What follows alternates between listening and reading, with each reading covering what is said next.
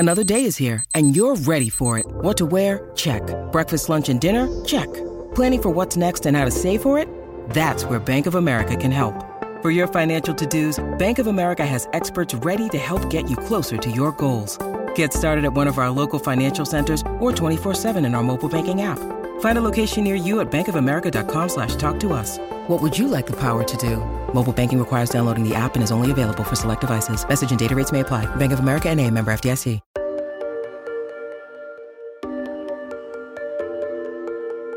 Arizona is known for being a transplant state. For some, it was the attraction of warm winters and the beautiful mountain views that brought them to the valley. For others, well, maybe it was their job or simply they needed a change. Regardless, a lot of people who now call Arizona home didn't grow up in the Valley of the Sun. And maybe after a while you begin to realize you're not in Kansas anymore. Like listener Mark, who submitted a question to the Valley 101 team. He said that he's lived in Texas, Iowa, Virginia, and South Carolina all before living in Arizona. He wondered why those places used water towers in their communities, but they're harder to find in Metro Phoenix. Welcome to Valley 101, an Arizona Republic and AZ Central podcast where we answer your questions about Metro Phoenix.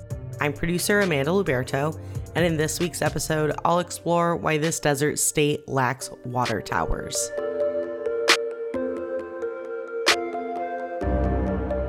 I'm sure that many of you had the same first thought that I did if you've lived in the valley for a while. What about Gilbert? They have a beautiful and iconic water tower. Rebecca Hamill is the water manager for the town of Gilbert. She oversees water distribution, water production, and water quality for the city. So I'm not sure how technical you want me to get, because there are some engineered reasons why some public water systems choose to have water towers and some opt for pumps. Mainly pressure is to keep pressure. So a water tower in a smaller water system can be a really efficient way to pump water up to the water tower and then keep pressure as long as it's full, because that gravity provides pressure to the residents that are being fed by that water tower. And so that was what Gilbert did when we were a lot smaller. The water tower was approved in 1925. After spending about $40,000 to build the tower and the pumping station, it was completed in 1927. At the time, there were only about 500 residents in Gilbert. Its primary purpose was to supply the growing town with a consistent water supply and then also to meet fire flow demands. Fire flow demands are the rate of water flow necessary to control a major fire. It's like a backup tank if something were to catch on fire and comes out at a very specific pressure, which makes sense for civilizations in the desert to need that. But then Rebecca said something that caught me by complete surprise. Is there water in the water tower still? No, the water tower is currently filled with sand because it is designed to stay up there with some weight in it. So when it was decommissioned, it was filled with sand to kind of stabilize the structure. The iconic Gilbert Water Tower is nothing but that now, an icon. It was decommissioned in 1985, and Rebecca credits this to the growing population in Gilbert. Today, we have pumps that help keep system pressure because our water demand is so much more with our population size. We have over 267,000 residents now, so quite a bit more than that 500 we had a while back when that water tower was built. Which makes sense. When Gilbert was much smaller, using a single water tower to provide water to the town was all you needed. But now that it's one of the largest cities in Arizona, it would need a more modernized system that can provide more water. Even after it was taken out of service, residents wanted to keep the water tower as an enduring symbol of the town. It's very symbolic for Gilbert. They have, we have programs around the water tower and the water tower lighting. We have a program where nonprofits can apply to have the water tower lit with their colors symbolizing their cause. We have concerts and gatherings and different events in the water tower plaza. So it really is iconic to Gilbert. Even though they have a water tower, Gilbert's water production is pretty similar to most of Metro Phoenix. Troy Hayes is the water service director for the city of Phoenix. I asked him why Phoenix doesn't utilize a tower. Well, if you go back to the 1930s, there was actually a tower. I think it sat down by where the Raven Golf Course is. But in general, we don't have one because we have a natural elevation incline as you go north.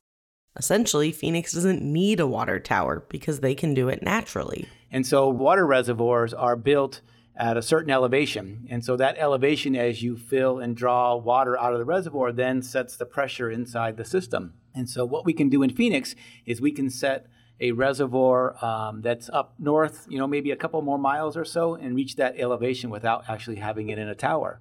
And so where you normally see towers is land that has a vast, very flat or very small towns in which you don't have a lot of elevation change from one side of this town to the other town. But with Phoenix being so large and with our elevation change from the river all the way up to Anthem, we were able to gain that elevation advantage just by naturally changing elevation.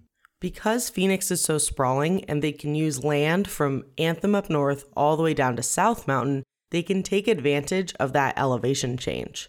Like Troy said, in places that are flatter or even smaller, places that don't have as much elevation change as Phoenix, they would have to use a water tower to create that change. The mountains surrounding the valley help a lot as well. The other thing that we do is we often locate tanks and reservoirs on the sides of mountains as well, gaining elevation changes as there as well. So where you get that advantage is it'll be able to support a population very close to the tank. Where we may set the reservoir with a natural elevation change 3 or 4 miles up north, as you might say, setting it on the side of a mountain, you'd be able to help the community right below that. Now, both Phoenix and Gilbert, along with many other cities, use water tanks to pressurize and store the water. The water pressurization is what ensures that you have running water when you turn on a faucet. Due to the size of Phoenix, reservoirs have been used for quite some time. So we actually see the first reservoirs in what we call the monitored water system start to develop in like the 1930s and 40s. In 1932, the city of Phoenix ran a pipeline from the Verde River into town. So there was that Redwood pipeline that came into town. There was a reservoir that was constructed at 52nd Street in Thomas and 64th Street in Thomas as well. And those reservoirs weren't elevated. They were, dug underground, but that elevation and that change allowed water to get stored and then supplied to the customers at that time.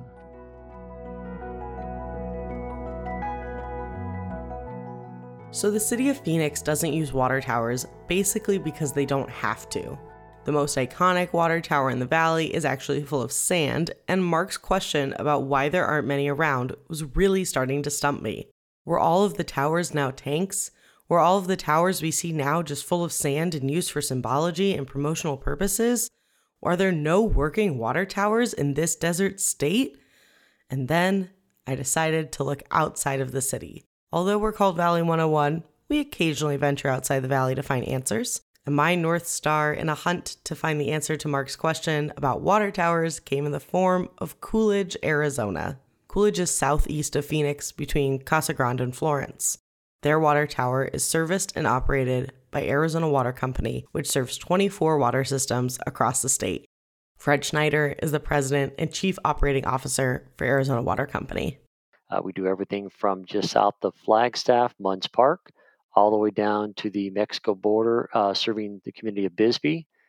We go all the way east over to Lakeside, Pine Top Lakes, and west out to Buckeye, even all the way down to Ajo. So we're all over the state in all kinds of terrain. They serve parts of Buckeye and Apache Junction, but Arizona Water Company is mostly focused on the rural parts of the state. They make sure that these parts have clean drinking water and other water services.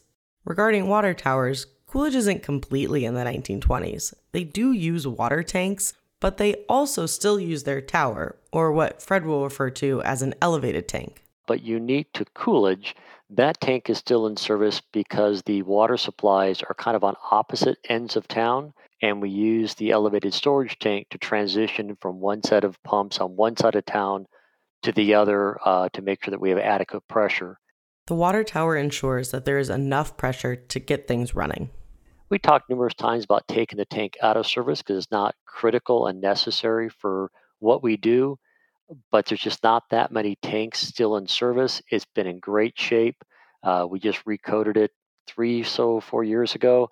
It was in great condition and just kind of an iconic 92-year-old storage tank, and we just feel that it's an iconic part of the community and the town, and taking it out of service just wouldn't be right. The phrase "don't fix what's not broken" really comes to mind. It does work well. We did take it out of service for about a year, just checking to see how the system would operate. It worked fine, but then we kind of put it back in service because it's just a monument to the community. The tank is just shy of its 100-year anniversary and is still working today. The tank was constructed in 1929. It was built by Pittsburgh Des Moines Steel Company, and it's actually the same company that built the Gateway Arch in St. Louis. It has 100,000 gallons of capacity. The overall tank height is 129 feet. That'd be the very top of the tank. The diameter of it is 26 feet in diameter, and it's 25 feet tall, so it's almost like a ball up there. It does have some vertical size, basically like a big golf ball up on stilts. A giant golf ball on stilts full of water servicing this mining town. Feels about right. Seeing as it's still working today, I did ask Fred to explain to me just how they work. Basically, you take a well and the well pumps water out of the ground and pressurizes the pipe system that's under the roads. And then there's a pipe that goes from that underground water system and goes up to the bottom of the storage tank.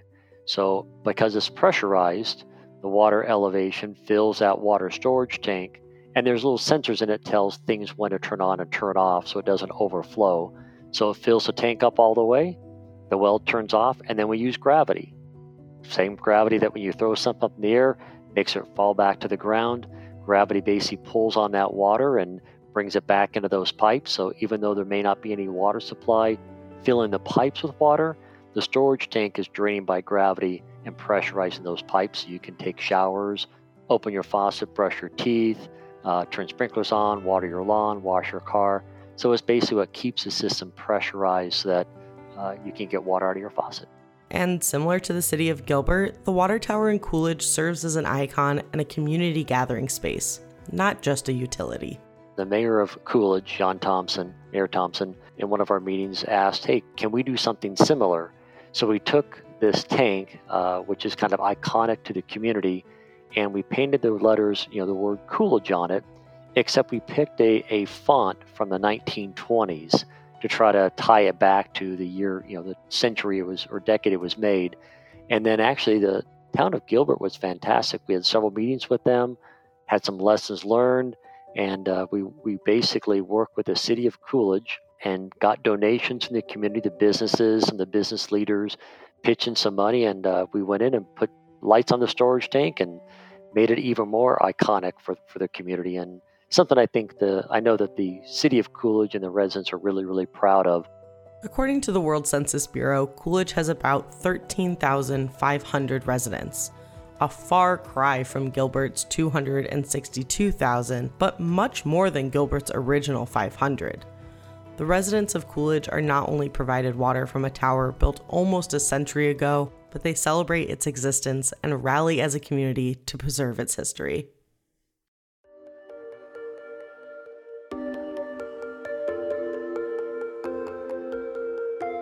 If you want to learn more about the Valley's reservoirs and how the canal system uses water from them, listen to Valley 101, episode 141, The History of Phoenix's Canal System. All right, listeners, thank you so much for joining us. Feel free to share this episode with a friend, and remember to subscribe wherever you get your podcasts. You can follow us and other Arizona Republic podcasts like The Gaggle on Twitter at AZC Podcasts. I'm Amanda Liberto. We'll see you next week. Take care.